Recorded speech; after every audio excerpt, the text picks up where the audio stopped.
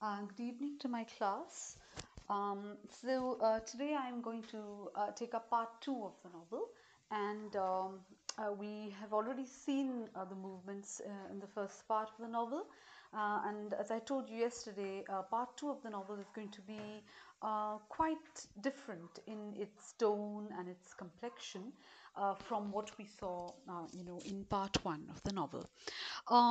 Before I, take up, the events and incidents, etc., I'd just like to give you a little idea about, what we're going to see in the second part of the novel. An important thing that we're going to notice in the second part is that Mirsalt is going to be acting as a naive hero. And a naive hero is a literary device in which we have a character who appears to actually not know anything, seems to be very innocent in terms of understanding and knowledge, but actually sort of at the bottom of it the person really also knows a lot. So, he is going to be acting as a naive hero. He's going to describe what he does not understand, right? So he does not understand that, and he's going to describe all of it. Although, the reader is able to make out that there's something very deep in his sense of understanding. But the literary device is that of the naive hero. We're also going to see that the narrative or the way in which the story is going to be narrated makes the hero or the narrator the outsider. See the title of the novel, The Outsider, or The Stranger, which we have in French. He becomes the outsider and at the center of alienation. Yeah, so he's at the center of alienation, yet simultaneously he's alienated and dispossessed. Okay, dispossessed means he doesn't have anything. So you see, he is an outsider, he's at the center of the alienation, and yet simultaneously he's also alienated and dispossessed. So you look at the sort of contradictory kind of things coming together, almost sort of paradoxical, sometimes almost oxymoronic. So this is the kind of thing that we're going to see here. This part, the second part of the novel, it is, going to insert the hero, into a system which is dominated by casuality and introspection. So everything seems to be, just happening automatically. There is a certain casualty in everything, and there is introspection. Okay, he's going to remember. I told you he's going to look inward.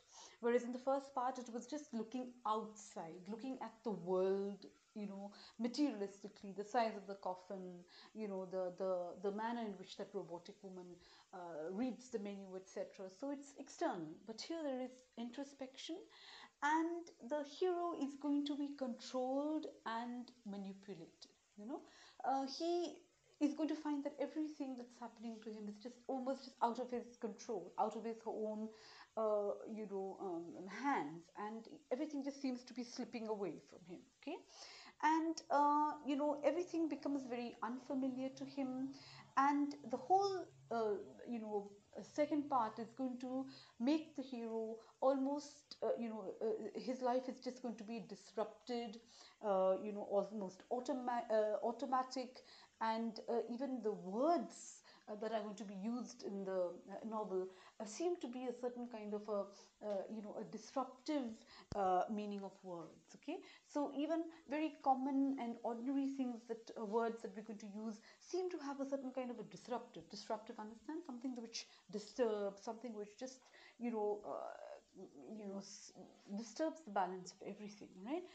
This part is also going to satirize the legal system, very, very important. We're going to look at all the absurdities of the legal system, right from morality and judgment, and the whole manner in which the whole trial takes place, etc. Okay, so it satirizes the legal system, but as representative of a society based on imposing moral and social values.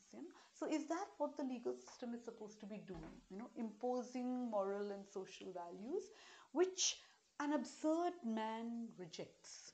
Yes, for an absurd man, it's something that he cannot understand, doesn't have any meaning. And satire also requires some distance. So for Meursault to satirize the legal system and everything, there is a certain amount of distance. He's going to be in jail, he's going to be introspecting, he's going to be thinking about many things. So this part, the second part of the novel, obviously it's going to be the culmination of whatever we've seen, but it becomes interesting because the complexion has changed, and of course we're going to see a different really kind of Meursault. Okay, so I'd begin by reading from the opening lines of the chapter. So, all of you would have understood that Meursault has been arrested by now for the murder of the Arab. Immediately after my arrest, I was questioned several times. But it was only a matter of finding out who I was, which didn't take long. The first time at the police station, nobody seemed very interested in my case. A week later, though, the examining magistrate eyed me with curiosity. So, he's just one of the many cases in the beginning. Nobody takes really much interest in him. But by and by, you're going to see the kind of interest that is developed in Meursault's case. Okay. So obviously, to start with, the only things that he's asked are his, address, his name, and occupation and date of birth.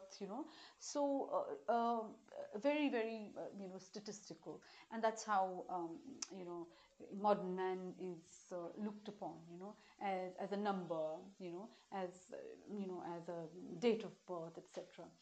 You'd recall the poem that you did in your earlier semesters of the unknown citizen, so even he is just another statistic, right? So all these things are asked and he answers, and then the questions asked to him is, whether he had chosen a lawyer. And see the reply that Meursault gives. Meursault says, I hadn't inquired as to whether it was absolutely necessary to have one. So you see, right from the beginning, Meursault is not interested in saying that, please save me, I did not commit the murder, etc. And in fact, he finds it quite bizarre that, his case is very simple, and yet, he's been given a lawyer and, all that. So he finds it quite amusing, right? So he says, I think my case was very simple. And, the magistrate says, he smiled and said, that's your opinion, but this is the law, right? So if you don't choose a lawyer yourself, we'll appoint one for you automatically. And Meursault is very amused at this, that, wow, the state is going to, appoint a lawyer for me. I don't have to do anything about it. Although he says, my case is open and shut, so simple. I'm saying I committed a murder, punish me, it's okay. So the magistrate says, no, you don't know the law. You don't know how it's going to work, okay? So right from the word go, there are the absurdities, from the point of view of an absurd man, that the law itself, and or the legal apparatus, or the manner in which the legal system works, has so many strange flashpoints in themselves. Okay, so he says, at first I didn't take him seriously, and then he was taken into a curtain room where there was just one tiny lamp, and he's waiting, while he's a little busy, and he notices him. It says that he was a fine featured man with deep set blue eyes, a long grey moustache, and a mass of almost white hair, so he found him on the whole very pleasant. He sort of liked him also. Okay, and see the last line of this paragraph is very touching. He says, on my way out, I was even going to shake his hand, but I remembered just in time that I'd killed a man. So, immediately he withdraws, and he says that, oh no, I don't think I'm in a position to, shake hands with the magistrate, because I am a murderer, right? So the segregation that we have in society, of the good people and the not so good and the very evil, so he already sort of looks at himself as, as a dangerous man. Okay, so the next day, a lawyer came to see him at the prison. Okay, so the earlier person that he met was magistrate. Now there's a lawyer. He comes in, and he looks at him and he says, in spite of the heat, he was wearing, a dark suit, a wing collar, and a peculiar tie with broad black and white stripes, right? So he found even his dress was very, strange for the kind of weather that was there. It was very hot and very uncomfortable. So he came in all stuffy like this, right?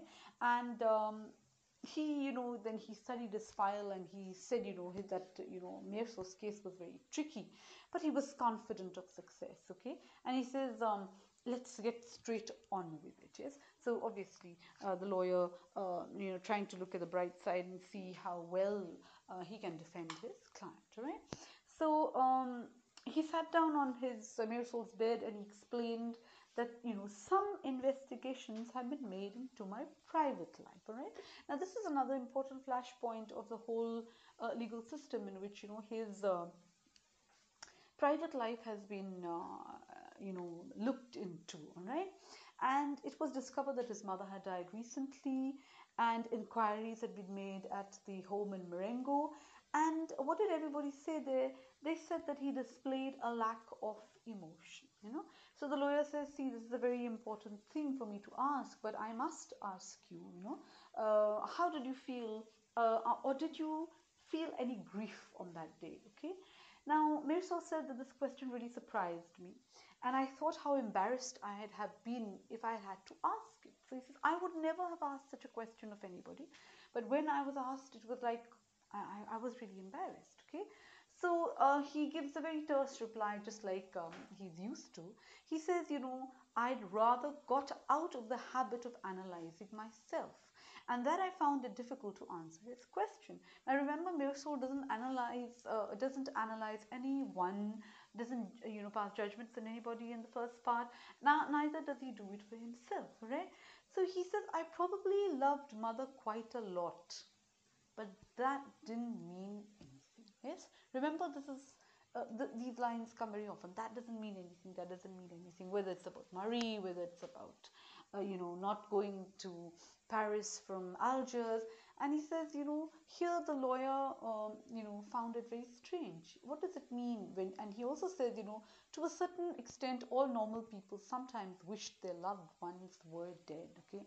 Now, that's a very strong kind of a statement to make, although we'd understand that, in our moments of anger or in our moments of frustration, maybe some thought like this passes our mind. So he says, why do we make so much of noise about it? Okay. And then it's not only the lawyer who's also very surprised, but, there is this. The person who's accompanying the person who's doing some typing, he also seems to be very, very shocked. Okay. So he was very surprised, and then he explains to the lawyer. He says, by nature, my physical needs often distorted my feelings. And remember, I told you he's always very spontaneous, raw. He believes in his, physical environment and his physical requirement. Remember, he wanted to drink coffee. He wanted to smoke a cigarette. Yes, one day after his mother's funeral, he wanted to have sex with Marie. So he says, I'm a very physical kind of a person. He says, on that day, I was very tired and I was very sleepy. So I wasn't fully aware of what was going on, right? So he says, yes, I was tired, okay? So he says, the only certain thing that I could say was that I wish mother hadn't died. But my lawyer didn't seem pleased. He says that's not enough, all right? So look at the way in which the lawyer makes his first inquiry about his not crying at his mother's funeral. Yes, displaying a lack of grief would obviously mean he's not crying at mother's funeral, right? So this is what happens. Then he, thought for a moment and he says, "Did you control your natural feelings on that day?" And Mirso said, "No, I didn't. It's not true. Yes, this is exactly how I felt. Yes, I didn't think it really necessary for me to, make too much noise about anything." And I pointed out to him that none of this had anything to do with my case, but he merely replied that he had obviously never had anything to do with the law, right? So we are looking at how everything is going to sort of be like a conspiracy against Meersold, in which things which are not, related to this whole affair are now being brought into focus. Yes, so we're going to see the funeral in the focus. We're going to see him not crying at the funeral. We're going to see his, sexual escapade with Marie, etc. So all that is going to be brought into focus. Okay. He left. He looked very, very angry. Okay, and the main thing was I could tell that I made him feel uncomfortable, right? He didn't understand me and he rather held it against me. Okay, so the meeting with the lawyer is a very is a very uncomfortable one. He's not very happy. Okay, but everything seemed to be quite pointless. Okay, now again. There's a clerk also who comes, and then they both sat in the chairs. Okay, so now he's been sent again to the examining magistrate again. Okay, so they both sat back in the chairs. Okay, and he told Mayor Salt that people described him as being very taciturn and withdrawn, and he wanted to know what I thought of that. So he says, I mean, people say that you're a quiet and a reserved man, and he gives a very, very straight reply, as all Miss Salt's replies are, and he says, it's just that I never have much to say, so I keep quiet. Okay, and we know that most of the people are saying much more than they feel and saying much more than is required. So you see, I don't fall into that category. I just say as much as is required, and that's what I am. Okay. Then he says, what interests me is you. All right. Now, Mir Salt starts becoming an object of interest. Remember, right in the beginning, he said nobody took interest in him. He was just another statistic. But now he's becoming quite interesting because of his peculiarities. Okay. Then I didn't quite understand what he meant by that, and I didn't say anything. Okay, he says there are certain things, he added, that puzzle me in what you did. Right now, the main question that the magistrate is interested in is in the manner in which he shot the Arab. Right now, remember, he shot he shot him once and then he dies, and then after that he shoots again. All right, so he says, Mesol tells everything to him, the beach, the swim, the fight, the beach, the spring, the sun, and the 5 shots. Okay, after each sentence he says, fine, fine, okay. Then he says, um, you know he was repeating the whole story again and again, and this is also a part of the whole this legal system in which you have to repeat stories so many times, so much so that the truth absolutely becomes distorted after a while. Okay, now the magistrate wants to know, without any apparent logic, he just asked him all of a sudden why he fired all 5 shots at once, right? And he tries to explain to Mersol, says, I didn't shoot all at once. He says, I shot once, then I waited, and then I shot the other 4 shots, all right? So why, he asks him again, why did you fire at a dead body? And once again, I didn't know the answer. Yeah. So the magistrate wiped his hands, across his forehead and repeated, "Why? Why did you kill? Why did you shoot at a dead body?" And he understands that there are many questions which he has no answers to. And so many times it happens with us as well, that we are asked a question and there's just no answer, and we say, I don't know, I really don't know why I did it. Okay, so the lawyer is sort of getting very impatient, and he doesn't get any straight answers from him. And Steve Mersault is not the kind of person who's going to say that, okay, you tell me what I should say and I'm going to do that so that I get saved. No, he doesn't believe in that kind of thing. Okay, so now there's another very funny part of the whole thing, in which the magistrate, he gets up and he goes to a drawer, and what does he do is he takes out the crucifix. Okay, that is the cross on which Jesus was crucified, and he shows him the cross and he says, do you know who this is? And Mayor Salt is very surprised, and he says, of course I do. Then he spoke very quickly, passionately, telling me that he believed in God, and he says that no man was so guilty that God would not forgive him. And he was almost now becoming or acting like a priest, trying to convert a person who was evil. And if you recall, in my early lecture on Albert Camus, I told you, that how he always found himself to be an outsider. He says, I was a white man in Algiers, and when I went, to Europe, I was considered to be a black man. And he says I was an infidel because, I gave up the Christian faith. So here he is, finding this question of God and faith, and being brought up by whom? Being brought up by a magistrate. So he finds it very, very strange. Okay, so he said that um, he says that, I was the criminal, but why am I being, told about Jesus, and that, that Jesus tried to save us, etc.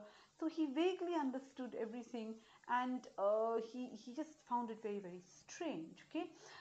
Then, the magistrate tells him that, it was, he asked him, do you believe in God? And he said, no. So he says, no, it's not possible for somebody not to believe in God.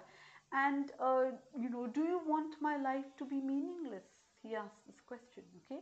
And Marersalt finds it very strange, because for Marersalt, everything is meaningless in any case, okay?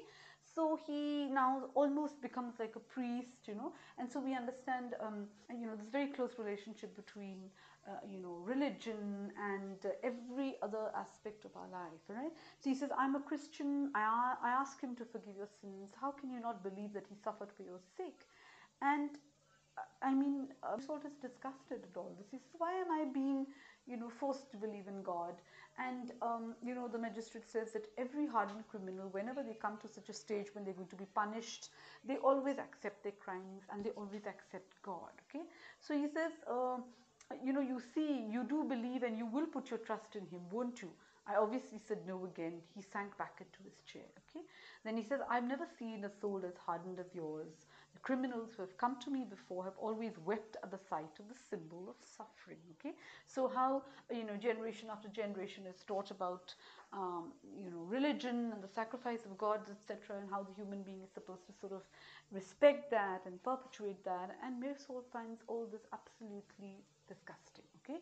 Um, but I realized then I was like them too. It was an idea I just couldn't get used to. Yeah? Then the magistrate stood up as if to indicate that the examination was over. So he, actually felt very irritated and annoyed at this kind of people coming to him and asking him all kinds of silly questions. Okay. Now, after that, he says, I think that the magistrate actually lost interest in me. Okay. But that's, you'll always find that Marersalt always tries to be friendly with people. He is detached, undoubted, but then he has interest in other people. And he finds, of course, that the magistrate, loses interest in him.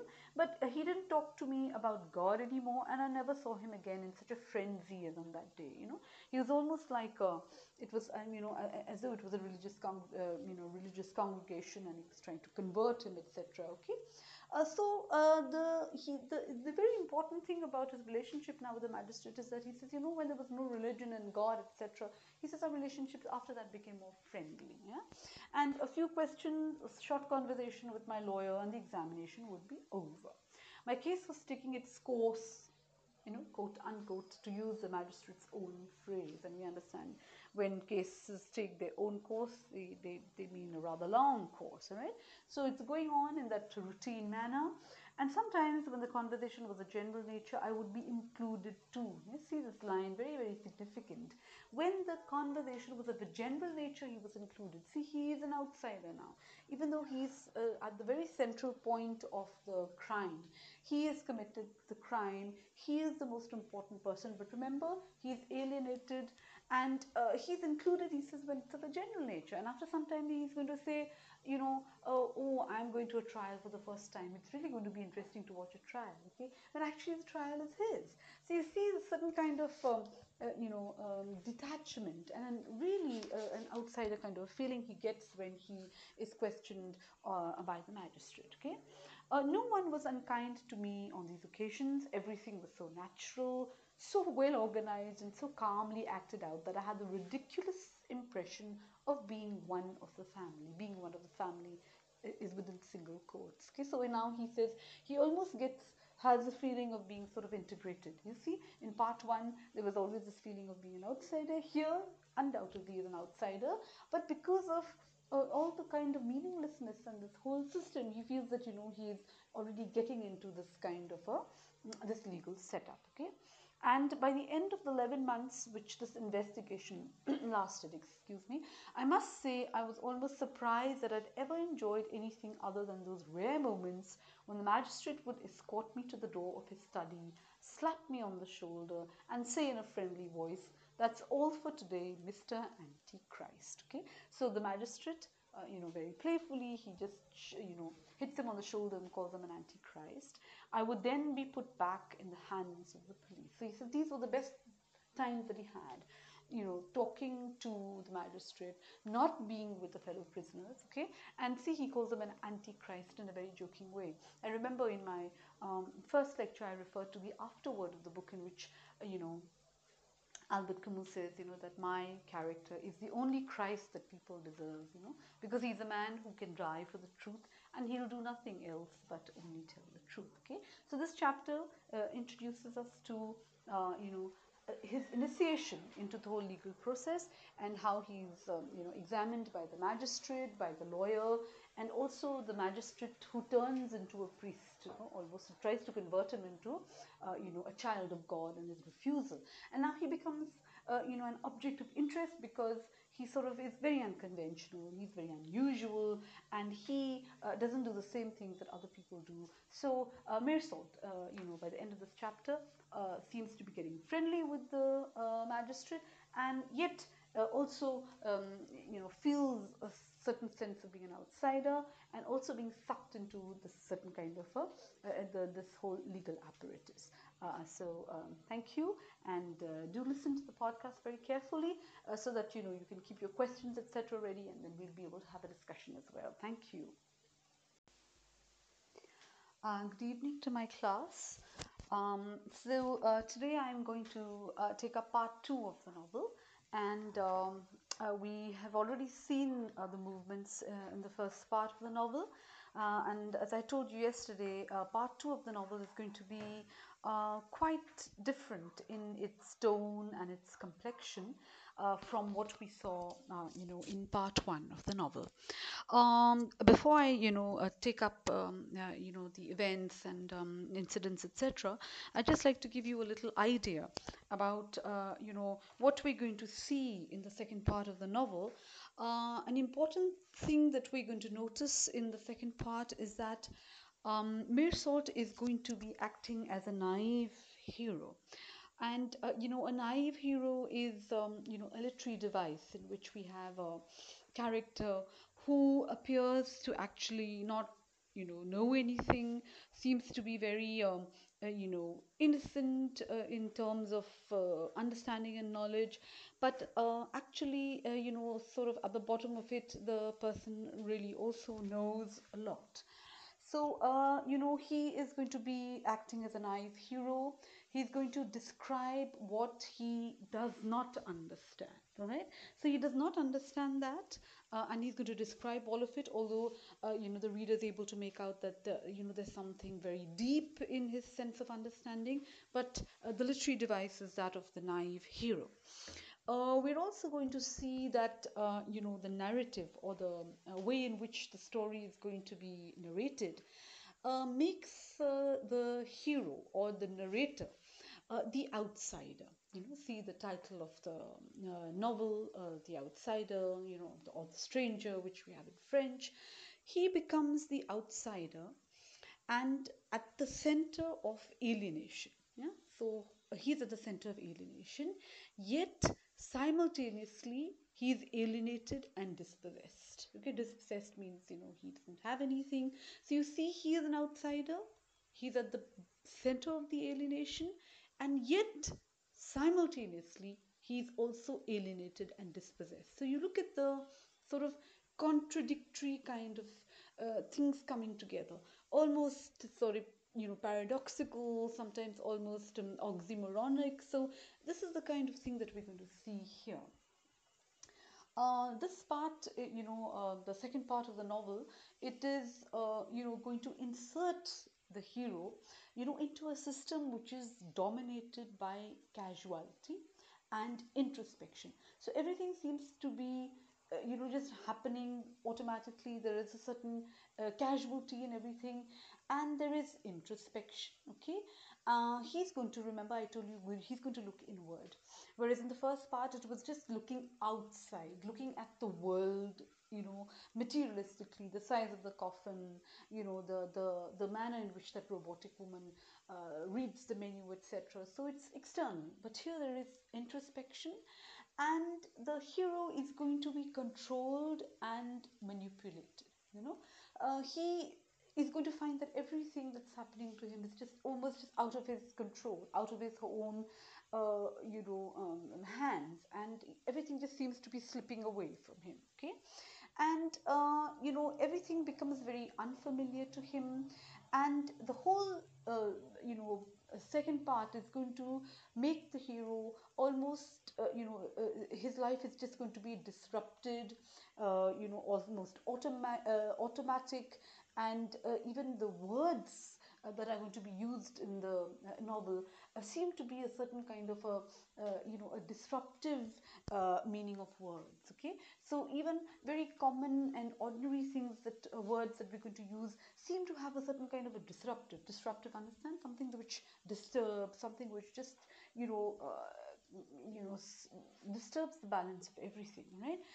This part is also going to satirize the legal system, very, very important. We're going to look at all the absurdities of the legal system, right from morality and judgment, and the whole manner in which the whole trial takes place, etc. Okay, so it satirizes the legal system, but as representative of a society based on imposing moral and social values. So is that what the legal system is supposed to be doing? Imposing moral and social values, which an absurd man rejects. Yes, for an absurd man, it's something he cannot understand, doesn't have any meaning. And satire also requires some distance. So for Meursault to satirize the legal system and everything, there is a certain amount of distance. He's going to be in jail, he's going to be introspecting, he's going to be thinking about many things. So this part, the second part of the novel, obviously it's going to be the culmination of what all we've seen, but it becomes interesting because the complexion has changed, and of course we're going to see a different really kind of Meursault. Okay, so I'd begin by reading from the opening lines of the chapter. So, all of you would have understood that Meursault has been arrested by now for the murder of the Arab. Immediately after my arrest, I was questioned several times. But it was only a matter of finding out who I was, which didn't take long. The first time at the police station, nobody seemed very interested in my case. A week later, though, the examining magistrate eyed me with curiosity. So, he's just one of the many cases in the beginning. Nobody takes really much interest in him. But by and by, you're going to see the kind of interest that is developed in Meursault's case. Okay. So obviously, to start with, the only things that he's asked are his, address, his name, and occupation and date of birth. So very, very, statistical, and that's how modern man is looked upon, as a number, as as a date of birth, etc. You'd recall the poem that you did in your earlier semesters of the unknown citizen. So even he is just another statistic, right? So all these things are asked and he answers, and then the questions asked to him is, whether he had chosen a lawyer. And see the reply that Meursault gives. Meursault says, I hadn't inquired as to whether it was absolutely necessary to have one. So you see, right from the beginning, Meursault is not interested in saying that, please save me, I did not commit the murder, etc. And in fact, he finds it quite bizarre that, his case is very simple, and yet, he's been given a lawyer and, all that. So he finds it quite amusing, right? So he says, I think my case was very simple. And, the magistrate says, he smiled and said, that's your opinion, but this is the law, right? So if you don't choose a lawyer yourself, we'll appoint one for you automatically. And Meursault is very amused at this, that, wow, the state is going to, appoint a lawyer for me. I don't have to do anything about it. Although he says, my case is open and shut, so simple. I'm saying I committed a murder, punish me, it's okay. So the magistrate says, no, you don't know the law. You don't know how it's going to work, okay? So right from the word go, there are the absurdities, from the point of view of an absurd man, that the law itself, and or the legal apparatus, or the manner in which the legal system works, has so many strange flashpoints in themselves. Okay, so he says, at first I didn't take him seriously, and then he was taken into a curtain room where there was just one tiny lamp, and he's waiting, while he's a little busy, and he notices him. It says that he was a fine featured man with deep set blue eyes, a long grey moustache, and a mass of almost white hair. So he found him on the whole very pleasant. He sort of liked him also. Okay, and see, the last line of this paragraph is very touching. He says, on my way out, I was even going to shake his hand, but I remembered just in time that I'd killed a man.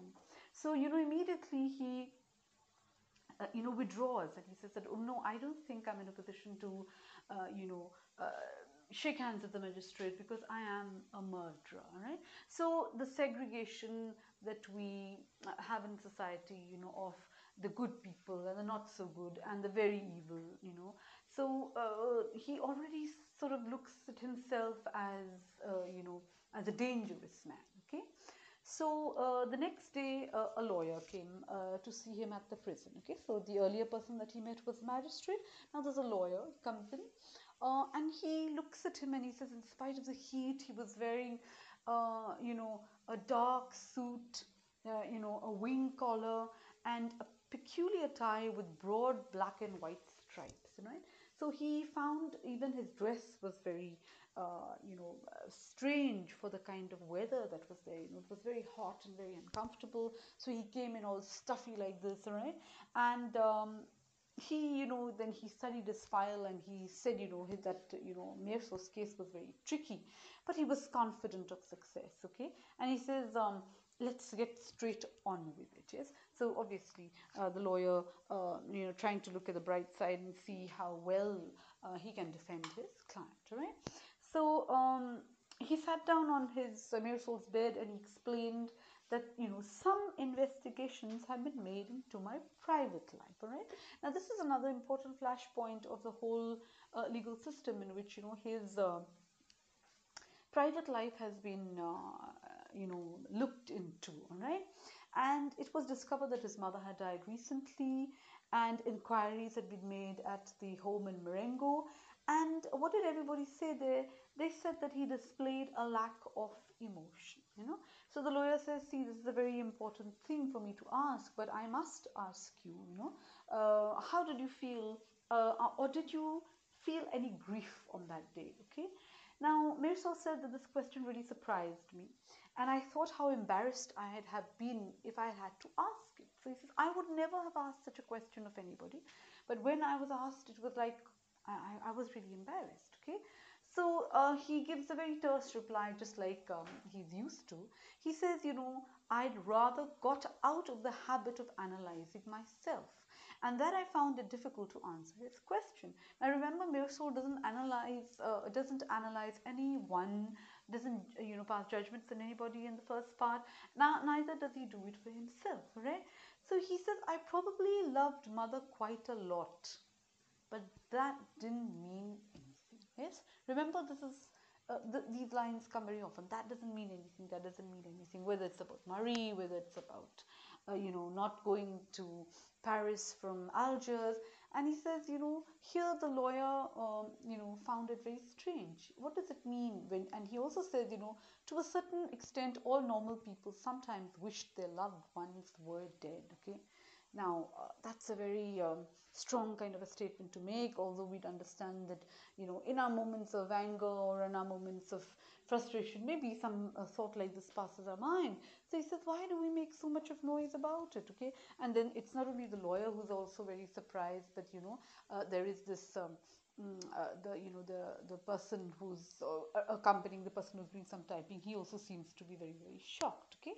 So he was very surprised, and then he explains to the lawyer. He says, by nature, my physical needs often distorted my feelings, and remember I told you he's always very spontaneous, raw. He believes in his physical environment and his physical requirement. Remember, he wanted to drink coffee, he wanted to smoke a cigarette. Yes, one day after his mother's funeral he wanted to have sex with Marie. So he says, I'm a very physical kind of a person. He says, on that day I was very tired and I was very sleepy, so I wasn't fully aware of what was going on, right? So he says, yes, I was tired, okay?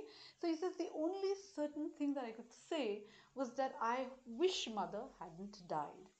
But my lawyer didn't seem pleased. He says, that's not enough, all right? So look at the way in which the lawyer makes his first inquiry about his not crying at his mother's funeral. Yes, displaying a lack of grief would obviously mean he's not crying at his mother's funeral, right? So this is what happens. Then he, thought for a moment and he says, "Did you control your natural feelings on that day?" And Mirso said, "No, I didn't. It's not true. Yes, this is exactly how I felt. Yes, I didn't think it really necessary for me to, make too much noise about anything." And he also, I pointed out to him that none of this had anything to do with my case, but he merely replied that he had obviously never had anything to do with the law, right? So we are looking at how everything is going to sort of be like a conspiracy against Mirsold, in which things which are not, related to this whole affair are now being brought into focus. Yes, so we're going to see the funeral in the focus. We're going to see he's not crying at the funeral. We're going to see his sexual escapade with Marie, etc. So all that is going to be brought into focus. Okay, he left. He looked very, very angry. Okay, and the main thing was I could tell that I made him feel uncomfortable, right? He didn't understand me and he rather held it against me. Okay, so the meeting with the lawyer is a very is a very uncomfortable one. He's not very happy. Okay, but everything seemed to be quite pointless. Okay, now again. There's a clerk also who comes, and then they both sat in the chairs. Okay, so now he's been sent again to the examining magistrate again. Okay, so they both sat back in the chairs. Okay, and he told Mayor Salt, that people described him as being very taciturn and withdrawn, and he wanted to know what I thought of that. So he says, I mean, people say that you're a quiet and a reserved man, and he gives a very, very straight reply, as all Messor's replies are, and he says, it's just that I never have much to say, so I keep quiet. Okay, and we know that most of the people are saying much more than they feel and saying much more than is required. So you see, I don't fall into that category. I just say as much as is required, and that's what I am. Okay. Then he says, what interests me is you. All right. Now, Mir Salt starts becoming an object of interest. Remember, right in the beginning, he said nobody took interest in him. He was just another statistic. But now he's becoming quite interesting because of his peculiarities. Okay. Then I didn't quite understand what he meant by that, and I didn't say anything. Okay, he says there are certain things, he added, that puzzle me in what you did. Right now, the main question that the magistrate is interested in is in the manner in which he shot the Arab. Right now, remember, he shot he shot him once and then he dies, and then after that he shoots again. All right, so he says, Mesol tells everything to him, the beach, the swim, the fight, the beach, the spring, the sun, and the 5 shots. Okay. After each sentence, he says, fine, fine, okay. Then he says, you know, he was repeating the whole story again and again, and this is also a part of the whole, this legal system in which you have to repeat stories so many times, so much so that the truth absolutely becomes, distorted after a while. Okay. Now, the magistrate wants to know, without any apparent logic, he just asked him all of a sudden why he fired all 5 shots at once, right? And he tries to explain to Mersol, says, I didn't shoot all at once. He says, I shot once, then I waited, and then I shot the other 4 shots. All right. So why, he asks him again, why did you fire at a dead body? And once again, I didn't know the answer. Yeah. So the magistrate wiped his hands, across his forehead and repeated, "Why? Why did you kill why did you shoot at a dead body? And he understands that there are many questions which he has no answers to. And so many times it happens with us as well, that we are asked a question and there's just no answer, and we say, I don't know, I really don't know why I did it. Okay, so the lawyer is sort of getting very impatient, and he doesn't get any straight answers from him.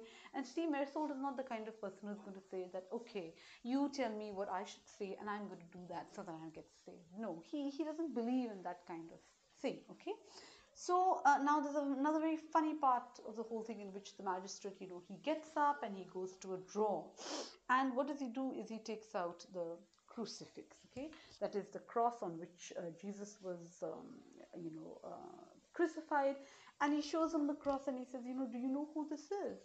And Mersault is very surprised and he says, of course I do. Then he spoke very quickly, passionately, telling me that he believed in God. And, he says that, no man was so guilty that God would not forgive him. And, he was almost now becoming or acting like a priest, trying to convert a person who was evil. And if you recall in my early lecture on Albert Camus, I told you, that how he always found himself to be an outsider. He says, I was a white man in Algiers, and when I went, to Europe, I was considered to be a black man. And he says I was an infidel because, I gave up the Christian faith.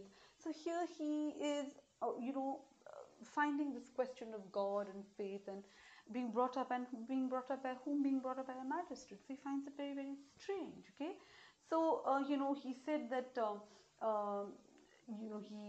He says that, I was the criminal, but why am I being, told about Jesus, and that, that Jesus tried to save us, etc.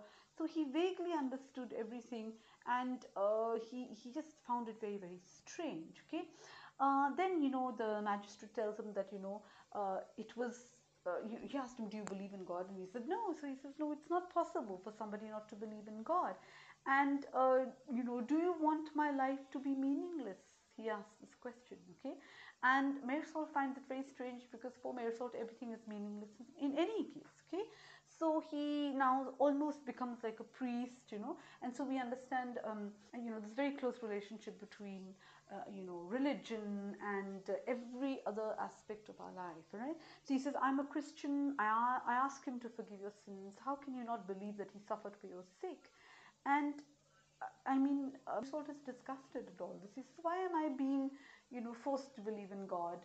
And, the magistrate says that every hardened criminal, whenever they come to such a stage when they're going to be punished, they always accept their crimes and they always accept God. Okay, so he says, you see, you do believe and you will put your trust in him, won't you? I obviously said no again. He sank back into his chair. Okay, then he says, I've never seen a soul as hardened as yours. The criminals who have come to me before have always wept at the sight of the symbol of suffering. Okay, so how, generation after generation is taught about, religion and the sacrifice of gods, etc., and how the human being is supposed to sort of respect that and perpetuate that. And Mersault finds all this absolutely disgusting. Okay, um, but I realized then I was like them too. It was an idea I just couldn't get used to. Yeah? Then the magistrate stood up as if to indicate that the examination was over.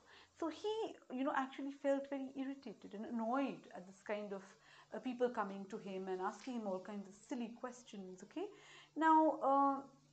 After that, he says, I think that the magistrate actually lost interest in me. Okay, but that's, you'll always find that Mersault always tries to be friendly with people. He's not, he is detached, undoubted, but then he has interest in other people. And he finds, of course, that the magistrate, loses interest in him, but he didn't talk to me about God anymore, and I never saw him again in such a frenzy as on that day. He was almost like it was, as though it was a religious congregation, and he was trying to convert him, etc. Okay, the very important thing about his relationship now with the magistrate is that he says, when there was no religion and God, etc., he says our relationship after that became more friendly. Yeah, and a few questions, a short conversation with my lawyer, and the examination would be over. My case was taking its course, quote unquote, to use the magistrate's own phrase. And we understand when cases take their own course, they mean a rather long course, all right?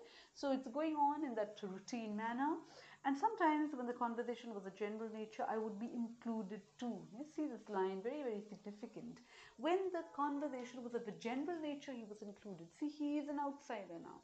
Even though he's at the very central point of the crime, he has committed the crime, he is the most important person. But remember, he's alienated, and he's included, he says, when it's of a general nature. And after some time, he's going to say, oh, I'm going to a trial for the first time. It's really going to be interesting to watch a trial, okay? But actually, the trial is his.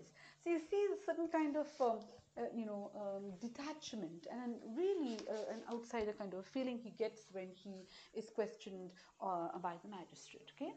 No one was unkind to me on these occasions. Everything was so natural, so well organized, and so calmly acted out that I had the ridiculous impression of being one of the family. Being one of the family is within single quotes. Okay, so now he says he almost has a feeling of being sort of integrated. You see, in part one, there was always this feeling of being an outsider. Here, undoubtedly, is an outsider, but because of all the kind of meaninglessness and this whole system, he feels that he is already getting into this kind of this legal setup. Okay, and by the end of the 11 months which this investigation lasted, excuse me, I must say I was almost surprised that I'd ever enjoyed anything other than those rare moments when the magistrate would escort me to the door of his study, slap me on the shoulder, and say in a friendly voice, "That's all for today, Mr. Antichrist." Okay, so the magistrate, very playfully, he just, hits him on the shoulder and calls him an Antichrist.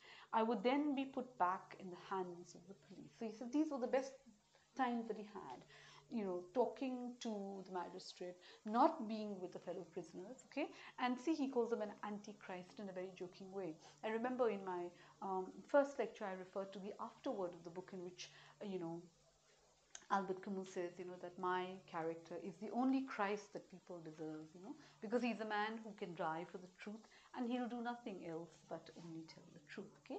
So this chapter introduces us to, his initiation into the whole legal process, and how he's, examined by the magistrate, by the lawyer, and also the magistrate who turns into a priest, almost tries to convert him into, a child of God, and his refusal.